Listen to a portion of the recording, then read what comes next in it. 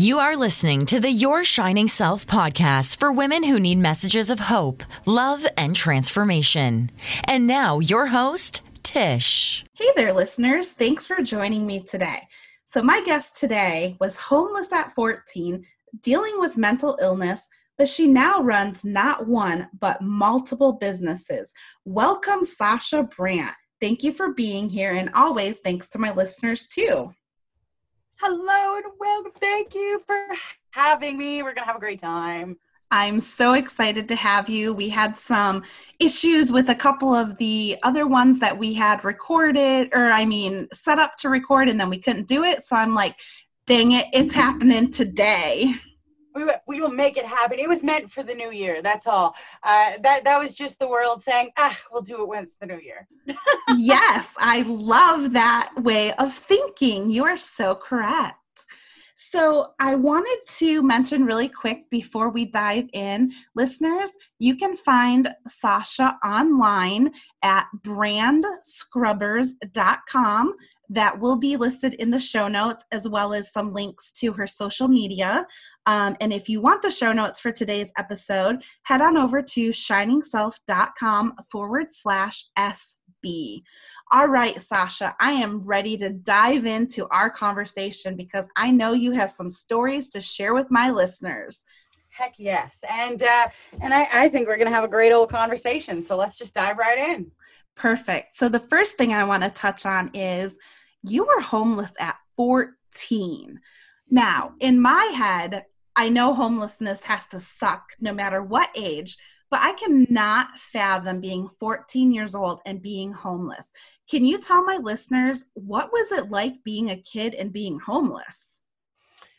I mean, I can't say that it was easy because it's never easy, right? There's no magic button. There's definitely especially when I was 14, there wasn't as much support. And like my parents, great, wonderful people, they'd let the cops bring me back and then shoo me out the door. So there was very limited support or options for me at the time. So as you can imagine, it wasn't easy, but as the saying goes, sometimes the things most worthwhile in life are not easy. And even though I wouldn't necessarily wish it on anybody else, I wouldn't change a thing because it's made me who I am today. I love that you say you wouldn't change a thing because it's made who you are today. And that is how I feel about, and I have never dealt with homelessness, but some of the other things in my life that I've dealt with, for the longest time, I played the victim mentality and the victim role. But when I finally, came out of that whole, okay, suddenly I'm not the victim and it's not everybody else's fault. I am responsible for a lot of things. I suddenly started to realize that, holy crap, a lot of this shit that I have been through actually makes me the woman that I am today. And I think I'm a pretty fabulous freaking woman. So hell yeah. I love that, you say that it makes you who you are today. So when you were homeless, I just want to kind of paint that picture and, make sure that I'm understanding correctly. Were you homeless with your parents or did you leave home on your own at 14? No, it wasn't really of my own making. It was a very difficult situation. My parents were divorced. My mother was remarrying. There was a lot of friction and tension on so many sides. And I just don't think that my parents necessarily wanted or could deal with me per se. So I spent a lot of time away from any home. They had homes. I just didn't spend very much time with them as they would prefer it. And so I spent a lot of time, out in my grandmother had a cabin in Windermere, so I'd take off there whenever I could. Or I spent a lot of time living with friends, sleeping on couches, drifting, whatever really it took, because being at home wasn't really an option for me. Just wasn't a situation where I could stick around. So you kind of just learn to do what you got to do to get there. I worked 2 jobs. I finished high school, did college, the whole nine. And I did a lot of that just kind of on my own willpower. But it was never easy. That's phenomenal. So I'm curious to know, do you have a relationship with your parents today? Oh goodness, no. I have tried a few times in my adult life. I really have to reach out and try to mend bridges, but we just not something that we have ever been able to do. So unfortunately, I don't really have a relationship with my parents, but I have a relationship with my grandmother, who I really consider being the driving force in my youth and the reason I was able to pull through. She's an absolutely fantastic lady, and she is still a part of my life as much as she can be. Unfortunately, she's been in the hospital the last 8 months. But I've just had a very different situation. So no, I mean, I've tried to mend those bridges, but there are just some bridges that they may not mend completely. And Yeah. that's okay, right? It doesn't mean that I harbor any resentment. It doesn't mean that I actually don't have any anger anymore. I've kind of just let that go. Because you know what? At some point, you take responsibility for your own existence. I just had to do it earlier than some. Right. I'm sorry to hear about your grandma being in the hospital. That's got to be hard, especially as close as it sounds as you are to her. Absolutely. And you know, it has been, but I've got to learn great things, like because of the journey that I've been on with her, you know, through her later in life period, it's actually opened doors for me to work as a volunteer with the Hospice Society of the Columbia Valley. So I work with them. I've done their end of life training. We're working on the bereavement training. I assist their marketing division, and I'm chairman of their fundraising committee. So it's opened up a lot of doors. Yes, it's really hard. I deal with a lot of anticipatory grief, which is something that I've learned about through this experience. So as much as it will hurt, just like any other loss would hurt, it's also been a very beautiful, eye-opening experience about how wonderful end of life can be and what we can do for people during that period of their time. Wow, I love that you shared that, and thank you for sharing all that, because, you know, I think back to when my grandparents passed away, and I just didn't have like any resources available. I didn't like know how to handle it. And I love that, you know, you're turning the situation into more of like a positive. I mean, that sounds really weird to say about somebody passing, you know, getting to that stage of life, that it's positive, but listening to you share everything, the doors that have opened because of this, it is something positive. And I think there's a societal factor there, right? Because I mean, we are bred with this fear of death. Everybody's trying to prolong death, and it just gets kind of a bad rap. Whereas I think that if we changed our perspective a little bit, threw in a little gratitude, which is a huge thing for me, death doesn't necessarily have to be a negative experience. It doesn't necessarily have to be something to fear. It's just part of a natural process. So the more that we can love and respect it like any other portion, the better it's going to be. I mean, we've learned how to care and support babies in so many ways, and there's so many courses and options, and babies can really be supported well now. And if we would take that same care and apply it to the end of life, things would be different. So that's part of what I work with the Hospice Society to really do, is a better understanding of that period of time and offering resources in any way we possibly can to help people understand and be able to adjust, really. Hospice. Oh my gosh. Thank you to hospice and hospice workers. When my best friend lost her dad several years ago, that hospice lady that came to her house, to her mom's house, oh my gosh, she was just phenomenal. And I'm grateful that we have people that, you know, have a gift for doing something like that, because that can't be easy. Oh goodness, and no, it's not. But at the same point, it's needed. I mean, we all want to go out with respect and with support, and yes, it's hard, but there's a lot of people out there willing to do it, and there's a lot of people who need it, right? We deserve the same respect at the end of our cycle as we did it at the beginning. Yeah. And hospice, a lot of people don't understand, hospice isn't just about dying, right? It's about grieving. It's about supporting those grieving. There's so many components that people don't understand, because all they think is, well, dying.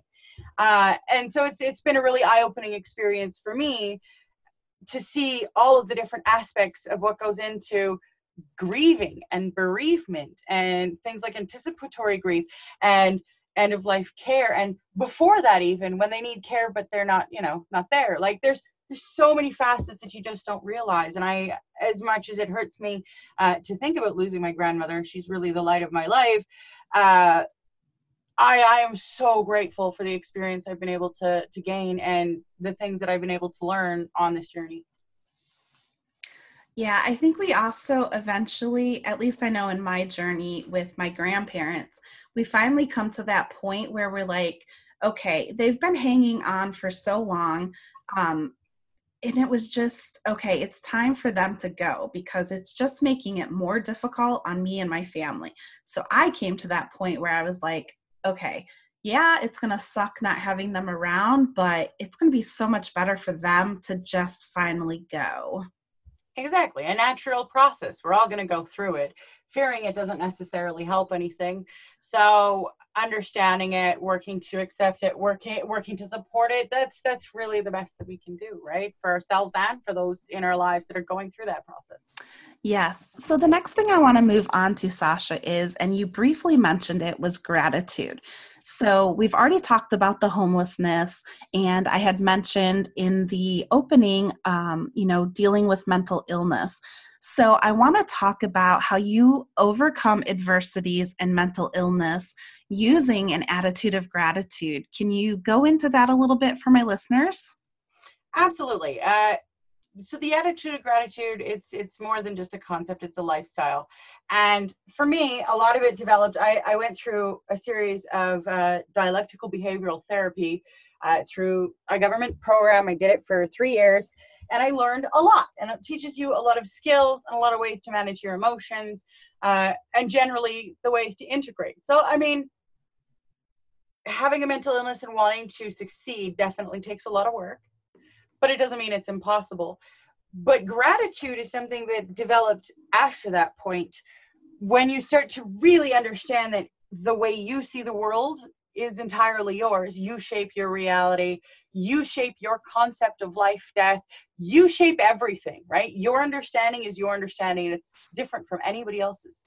So knowing that, we can use gratitude to ensure that the experience that we have, the things that we remember, the way that we feel, the way that we present and carry ourselves is a positive experience overall. Now, that's not saying you're happy all the time. Good Lord, nobody is. But you can use gratitude to perceive life in a different way so that you can move forward effectively and healthfully and do it successfully, right? It's a way of looking at life that enables you to succeed instead of hindering you. Yeah, I like that. And as you're talking, like one of the things that popped into my head was I used to always hear people saying, you can always find something to be grateful for. And I would like, and I don't mean to be laughing now, but, back then I was like rolling my eyes and I was like, they are so full of crap, because sometimes some of the things in life that I have went through, there has not been anything to be grateful for. But now I don't know that I have like a set like attitude of gratitude, but if something crummy is going on, I definitely am more aware and try to make myself find something positive and something that I can be grateful about that situation.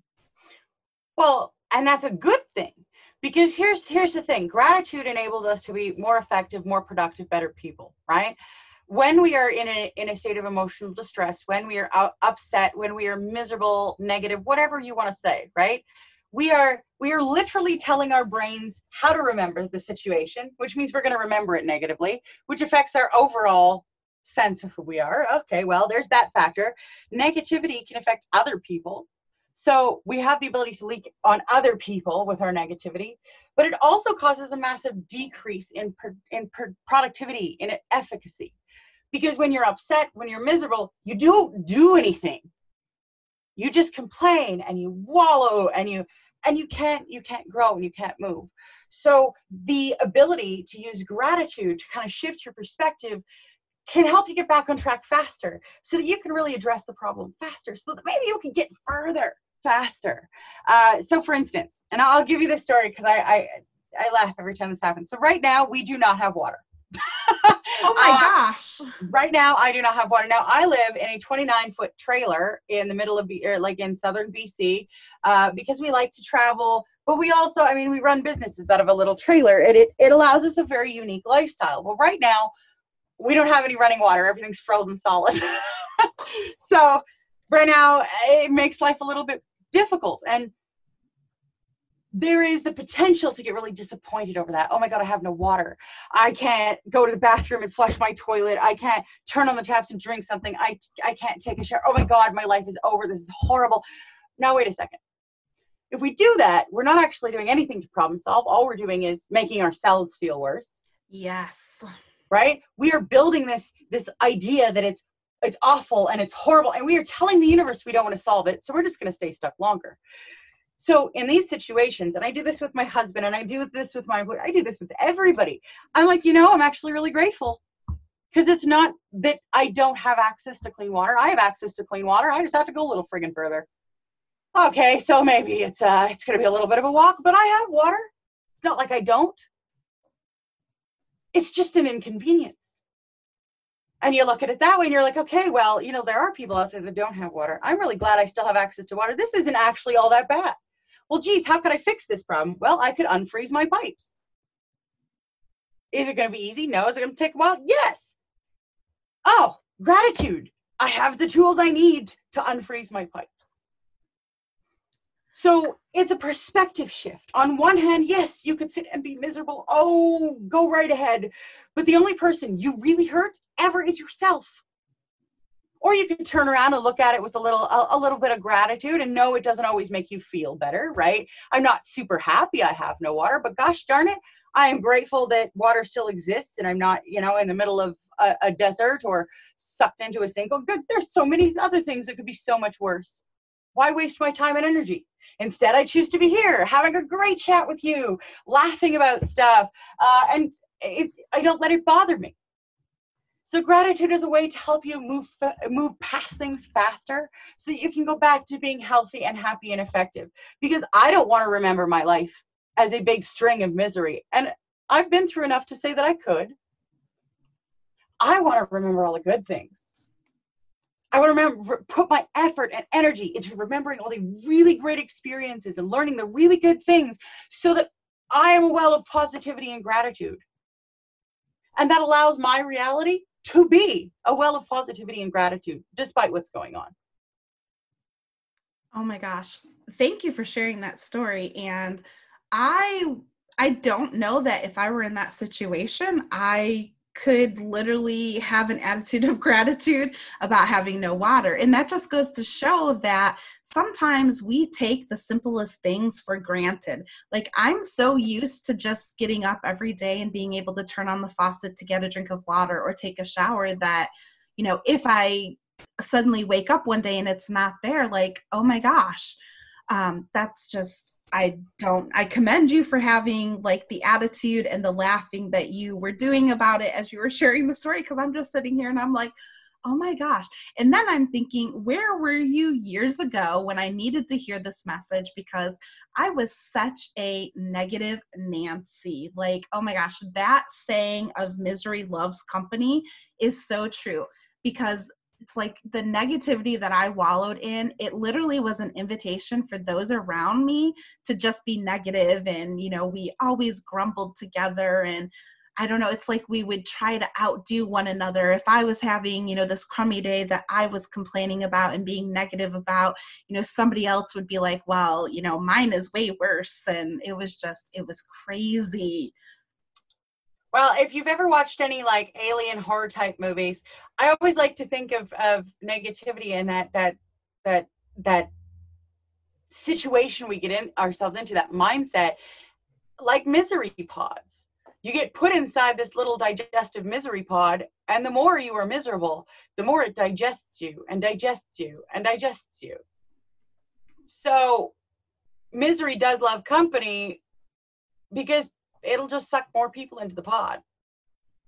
Yes. And what you were saying about, as you're being grateful and finding things, practicing that attitude of gratitude and, choosing to remember like the good things and look at all the positives about the situation, it totally invites those around you to, maybe open their minds to looking at situations differently too. So I love that, because I really believe like the energy that we're putting out there is what we're attracting to us and around us. Absolutely. And I've got a book that's going to be coming out hopefully this year. It's Woo! done. It's just the editing that, oh my gosh. And it's all about reshaping your perspective to create your own reality, right? Because that's really what it is. And a lot of it is based on gratitude, right? But it's not something that you can magically do overnight. I can teach anybody to live in an attitude of gratitude, but it takes time. And that's why I go live 5 days a week on Facebook talking about gratitude. Do it every day. Because it's something that you have to work over time. It's like having a muscle, right? If you don't exercise the muscle, it can't lift things, it can't do things. So you have to exercise your gratitude muscle so that when you get into those situations like not having any water, you already have the skills and the ability and the will to be able to turn it around with a little gratitude. I just love listening to you talk. Oh my gosh. You are just a wealth of information and knowledge, and I can't wait till your book comes out. You will have to email me and let me know when it's released, because I definitely want to check that out. Absolutely. It's my big push for this year. I've got it into round 2 for editing, but I'm a perfectionist. So I got to make sure it's right, but no, I will definitely let you know when it's out. It's going to be great. I just think that more people need to understand that unfortunately, we're given a lot of skills in school. We're trained a lot of things as we grow up. Do I think some of them are obsolete? Absolutely. We should be learning how to manage our life in gratitude. We should be learning how to do things that are actually going to positively affect our lives, like emotional regulation. And so this is the kind of stuff that I like to talk about and I like to teach, because again, having a mental illness, not easy. No. Even I'm willing to say that there are days where it's just not easy. Let's just go with that. But if you work at it, if you put the effort in, just like you would with anything else, musicians, they have to practice to become freaking amazing. Well, you have to do the same thing to become really good with things like emotional regulation and gratitude and managing your perception. But when you do it, it's rewarding, right? Just like exercising, even though I don't like to always do it, it's rewarding to do. So right. It's something that I thoroughly believe in. I'm happy to share with as many people as I can. And if there's anybody listening, you're always welcome to come onto Facebook, look for the Empowerment Pride. We have both a page and a Facebook group, and it's dedicated to growing yourself and your business through gratitude. So you can always come and check me out. I'm yammering there 5 days a week. We do it same cat time, same cat channel. It's a lot of fun. Awesome. And I totally agree with you. I think that is stuff that should be being taught in school. Wholeheartedly agree with that. It took me years to learn how to really do this effectively. And now people are like, wow, how do you do that? And I'm like, wow, it took me years. Right. But I really wish we could put it in the foundation. But if you're out there and you're listening to this and you're like, well, this sounds like a great idea. Anybody can start this at any age and find success. It just comes down to understanding your reality as your own and being willing to build the pieces in and flex the muscles you need to grow in that way. Right. It's just going to nourish that side of you. So, Sacha, I want to circle back around to dialectal. I'm probably mutilating that word. DBT. Call it DBT. It's okay. All right.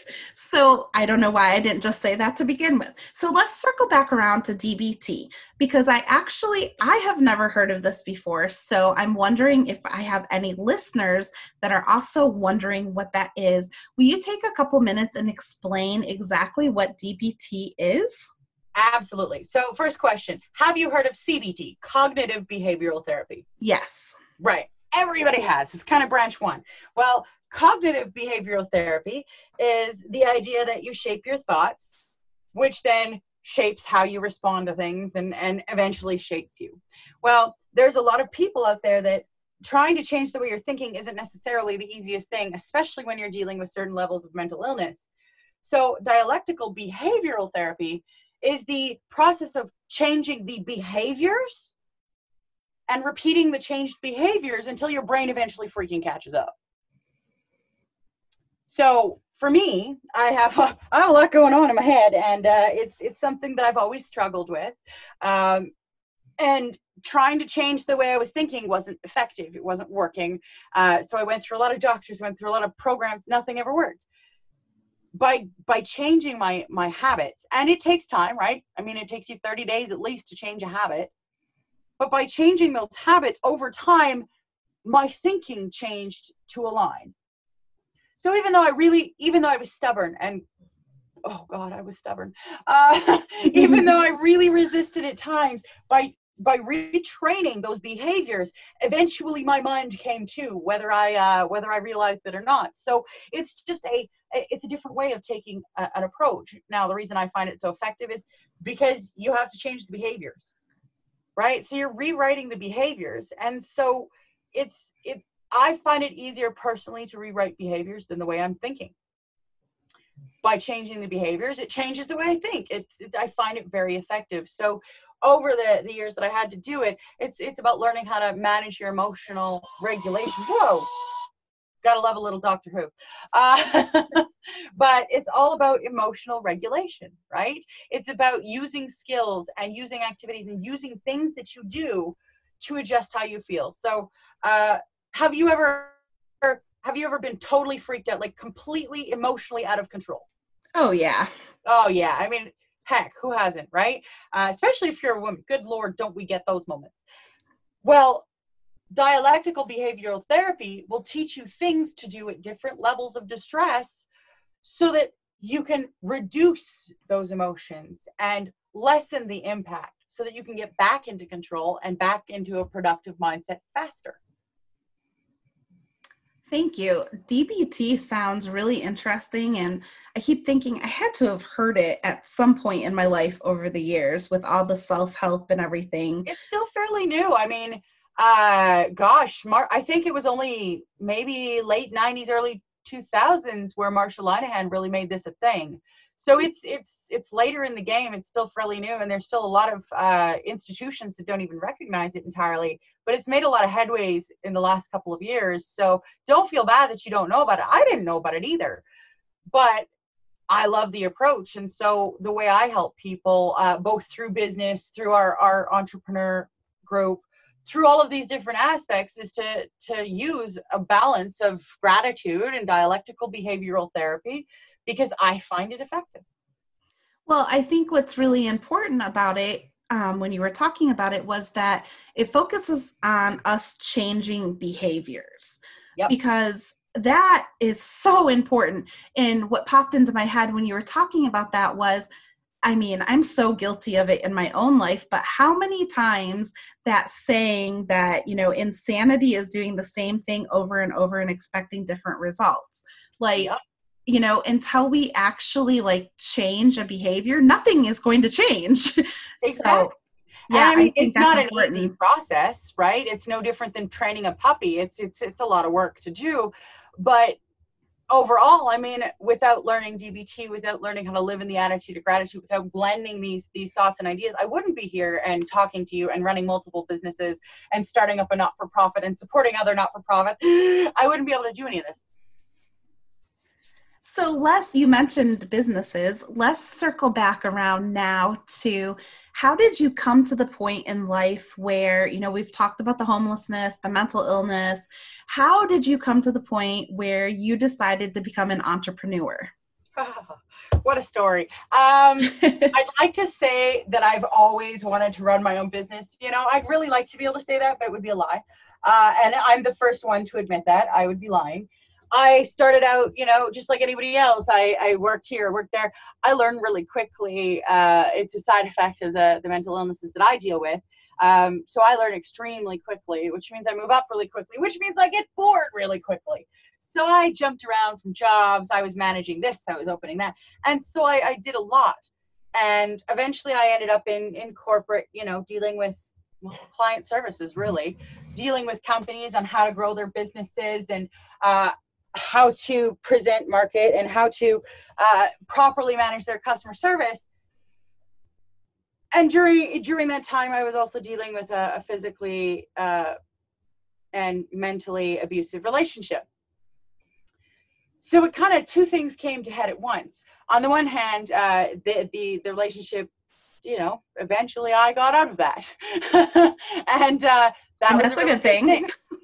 So I got out of that. And at the same time, I was kind of dealing with the corporate. But for me, I was really struggling because I got to see a lot of big companies get a lot of good support and good help and not really use it. And the little guys don't get as much. And I think it was a process of extreme change for me. I couldn't be there anymore. I couldn't do the things they wanted me to do. I needed soul. I finally escaped a horribly abusive situation. I needed something more. And so I left and I started a business.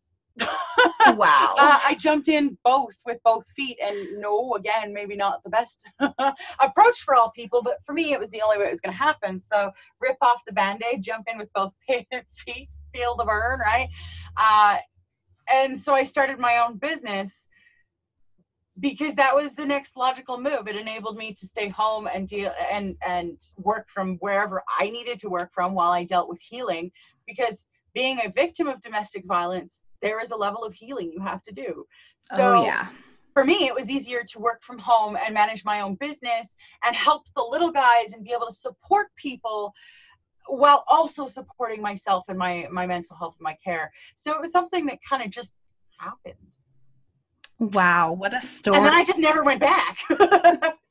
Yeah, and talk about ripping the Band-Aid off and just jumping in with both feet. But sometimes that's the best thing to do. I mean, look at you today.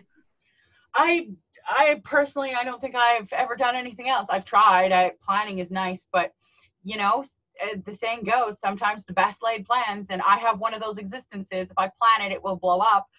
Whereas if I just jump in, I can usually figure it out pretty well as I go. So did you have an idea of how to start a business or what you wanted to do? Or did you start researching? I mean, how did that, what was that process like? That was also a process. And I actually, this is why I have the Empowerment Pride and why I coach and work with new business owners, is because it is very much a process. Mm-hmm. Everybody kind of starts out in the same place. We can tell you until we're blue in the face to niche down, but until you understand why that's so important from an internal and external viewpoint, it's just something that a lot of people don't do. So I had to go through a journey, and where I started, the business that I started with and where I am now are very, very different. But that's okay. And I think that's actually kind of common, pretty normal, yeah. Right? And it's a process. Where I started, I got to learn some great things. I got to help people. I realized my area of expertise was slightly different, and the more people needed more help in that area, and it just grew and changed. Like the most important thing as a human being, and I think a lot of people forget this, is the only constant in life is change. That is it. Yes. That is all. That is it. Change. Yep. So the people who succeed, and this is exponentially more important in business than anywhere else, the people who succeed are the ones who change with expertise. So I like to tell people I'm good at a lot of things, but I'm best at changing. I love that. Right? Being able to be flexible and being able to change is one of the best skills you can ever have as a human being. And it's one that we are not trained with. So I honestly feel that change is the best thing for us. And so I wholeheartedly accept it. Comfort zones of death to business. The more comfortable you are, the less you grow. And when you were talking about, like the whole change thing, and I think it's really common, again, that businesses change over time for people, because as we grow and evolve, it only makes sense that our businesses also, grow, evolve, and change with us. That's just like the most logical thing. The successful people do that, yes. And yes. That's why sometimes, eventually you'll get a big business and then they get too rigid and then they're gone, right? The more successful, the businesses that are successful, the people that are successful, they're the ones that are continuing to shift and change sometime ahead of the curve. Look at Apple, right? It's about embracing the fact that change is going to happen and trying to meet it there. Yes. Sacha, this has been just fascinating conversation. I have loved listening to your stories and everything that you have talked about. If there was like one thing that you would want our listeners to take away from today, what is that? Regardless as to what you perceive your reality to be, what you believe is what you know, and you can change that. It doesn't matter. It really doesn't matter what it is. If you have a will, you can shape your reality to be the one that you want it to be. All it takes is work.